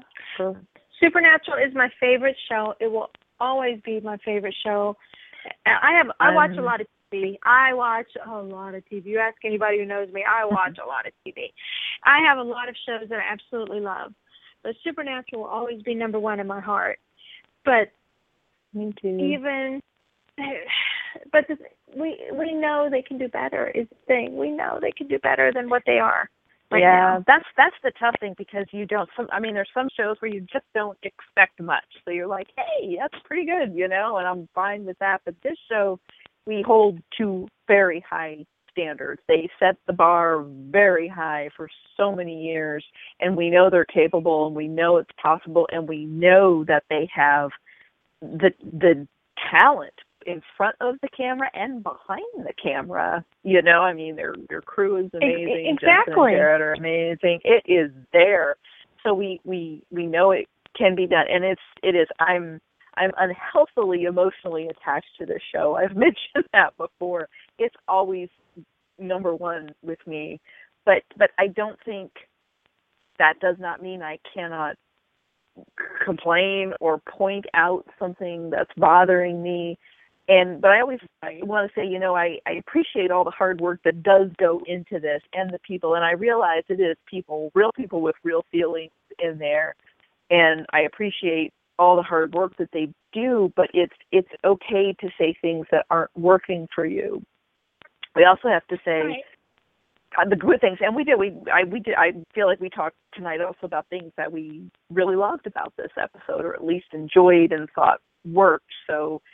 I have to do that too, because if say who knows who is listening, and they go, or to anybody online reading anybody's reviews or whatever, if you're constantly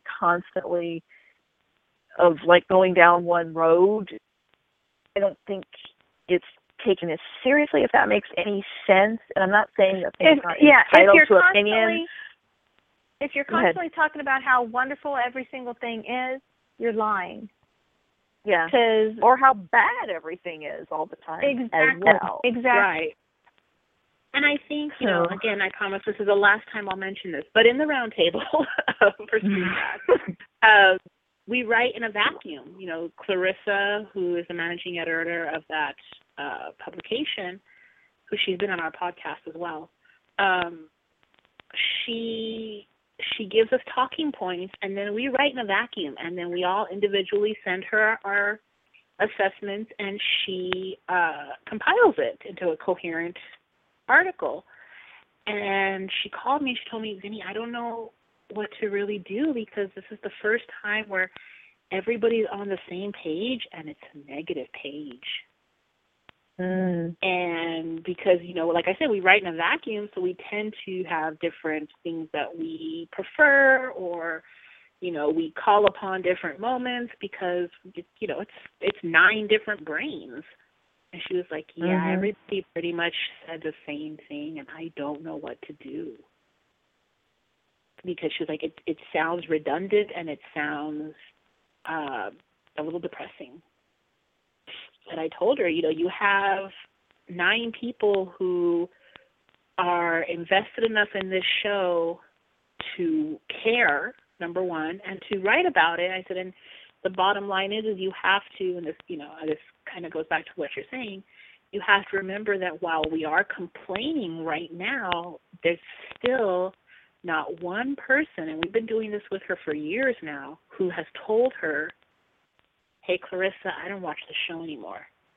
Or I don't want to because I don't care anymore. Nobody, and, none of us get paid to do it. She doesn't pay us. So she has yet to have, we've actually picked up people through the years. Originally there were 6 of us, now there's 9 of us. And so she's actually picked up people through the years, but the originals have never walked away. And so I think that's a testament to the show itself, that there's still people that are not only watching still, but are still willing to have in-depth conversations, air quote conversations, with her and with each other about it. And when 9 people who have been very different for the past few years all come to similar conclusions, you kind of have to take weight of that. Mm-hmm. You know, we all think we're right, but when you have a compilation of people who are saying the same things, I'm not necessarily saying they're right or that they're a majority, but I'm saying that you kind of have to look at it and say, yeah, these might actually be valid issues.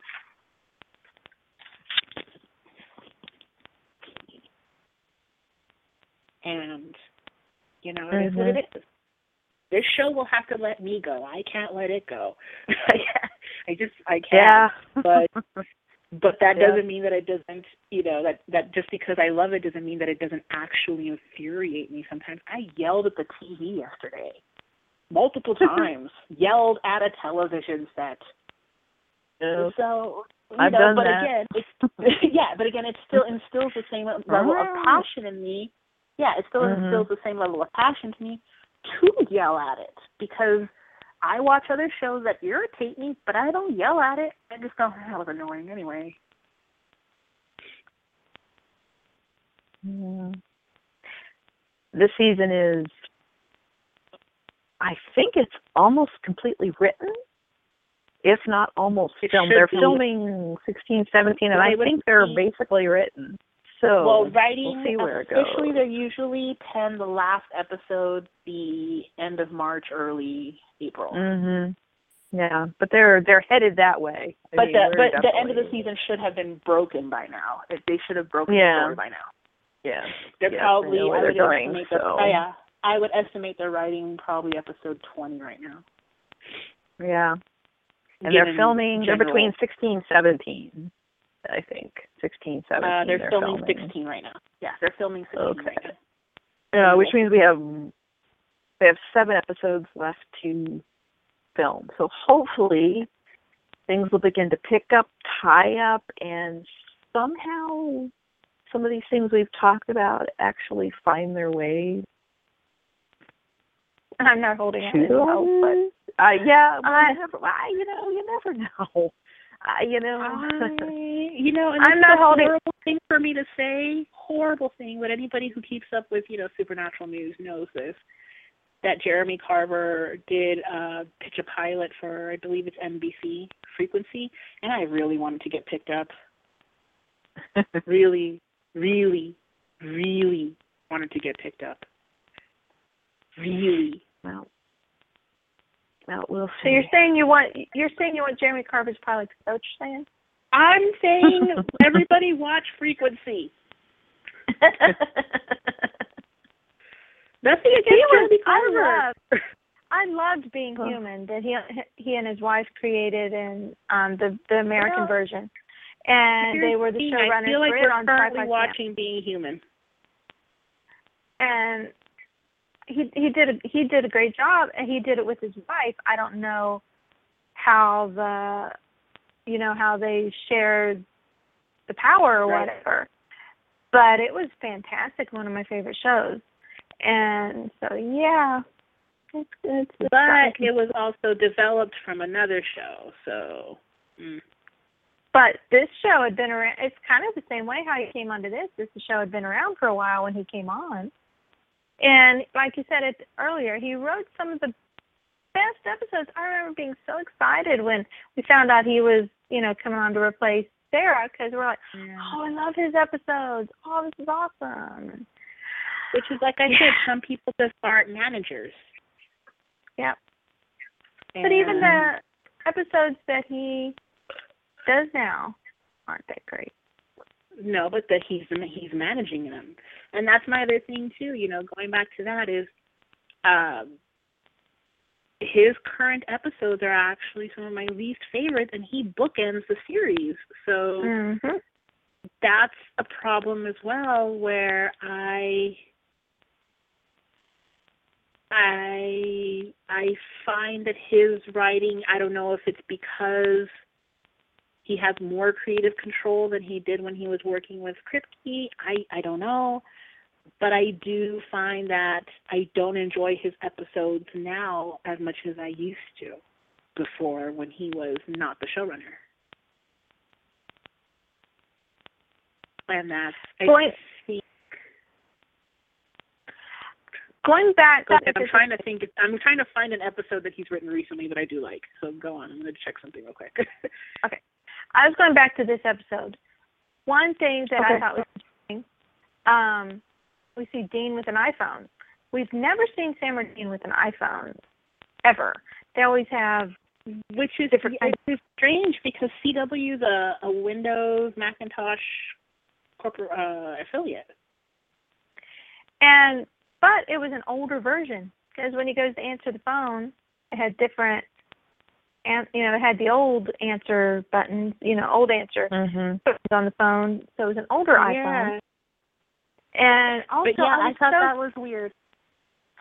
I was very excited to hear his old ringtone back. We hadn't heard that in a long time. Yeah. And I was like, hey! That was a good time. Speaking of phones. Speaking of phones, I don't know. I mean, there've been some fun aspects to it, like, the caller ID for Crowley and for, Sam and Dean, not Moose or 666. But since when is it so easy to call the King of Hell? I kind of miss when you had to, strike up the blood phone and make some real effort to communicate. Right. Yeah. Apparently Hell has a really good cell coverage, apparently. Who knew? No, they really do. Fantastic. I think they got it about the time they got a back door.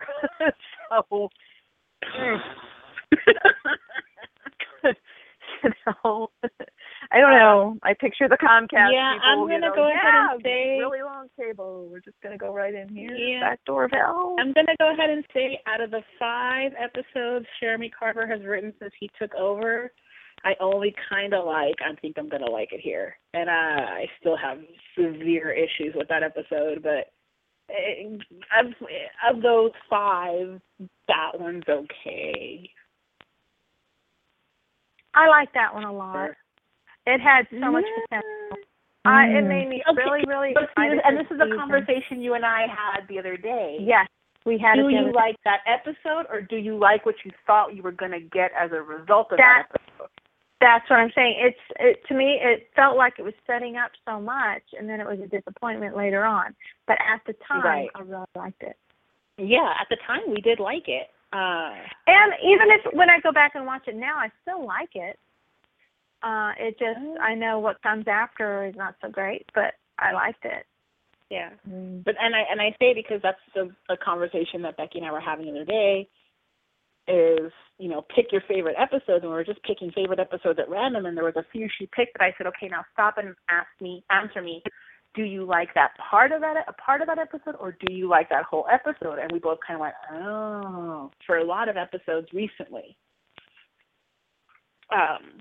And I do think that part of it, like we discussed Clip Show, which is 8/22, we both went, oh, I like Clip Show. And then we went, wait, do we like Clip Show, or do we like parts of Clip Show?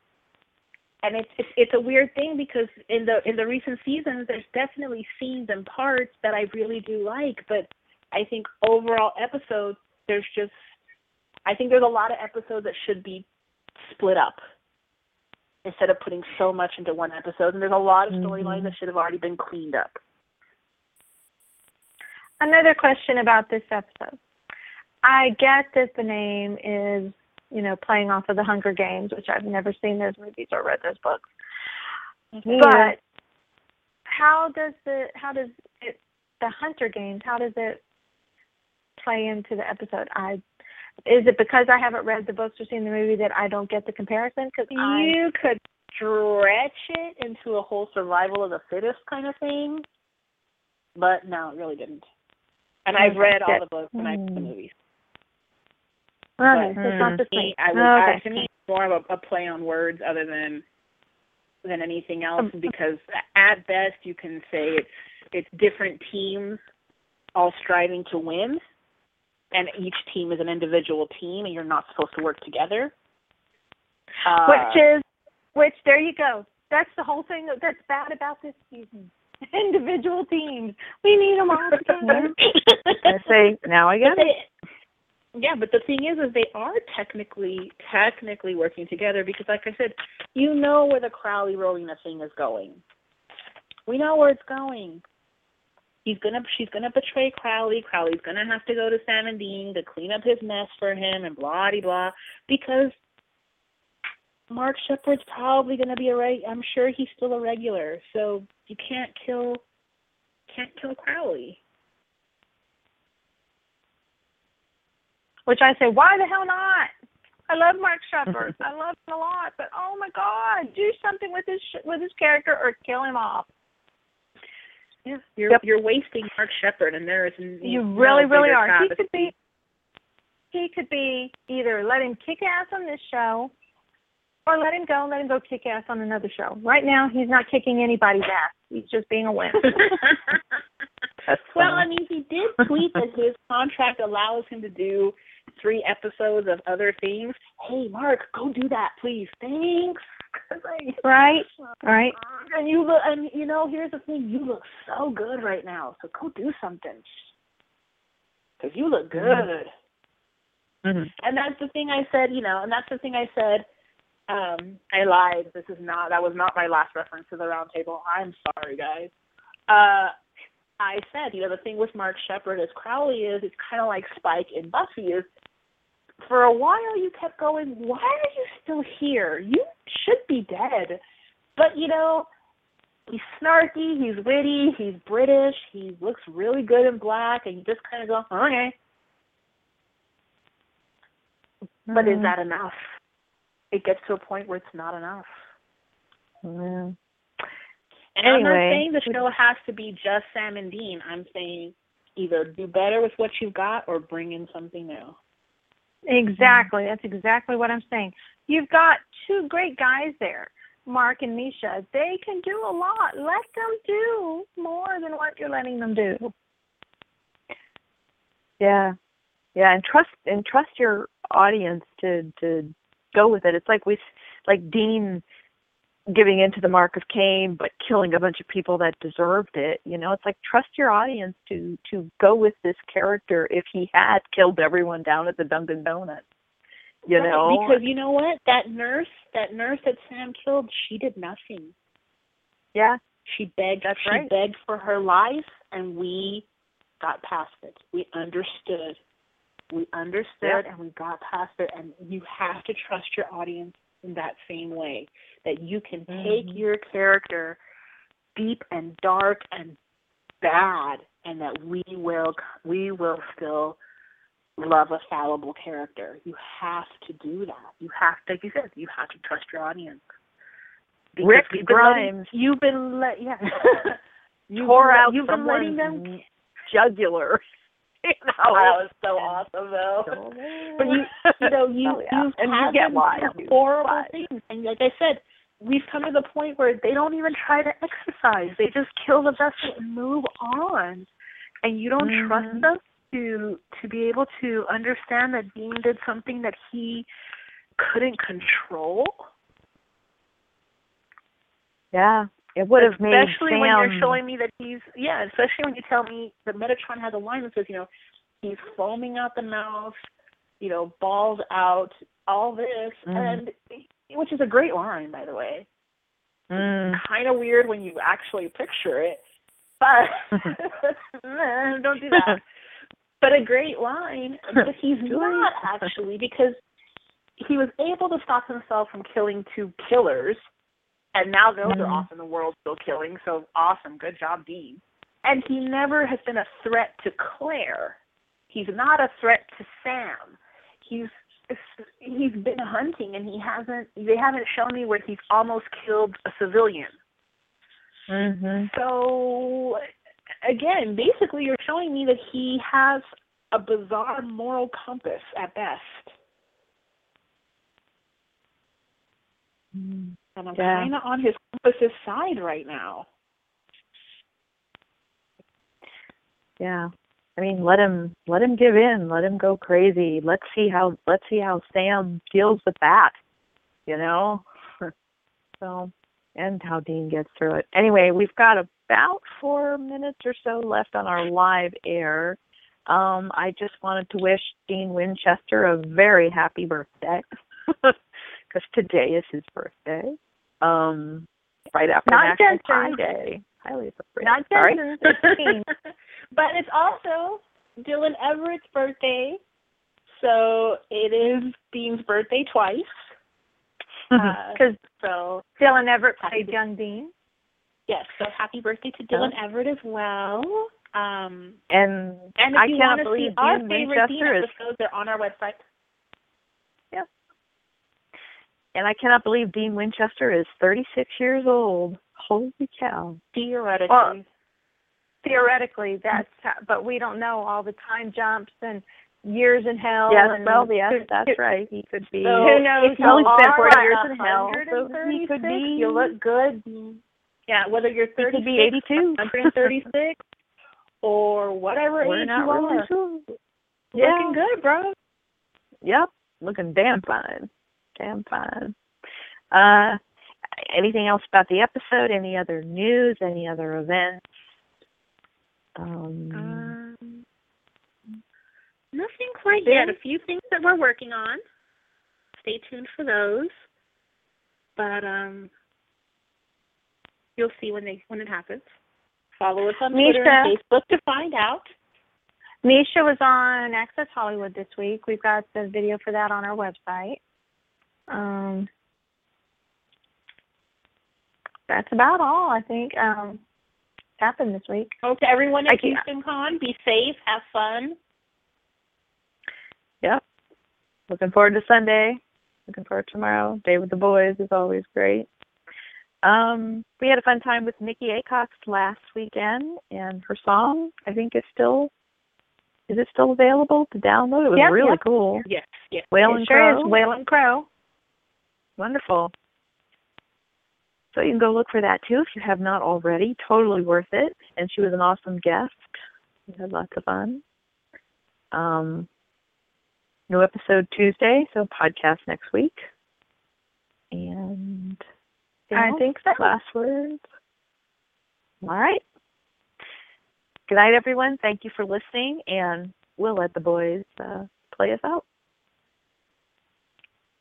Hey, I'm Jared Padalecki. And this is Jensen Ackles. And you're listening to Winchester Radio.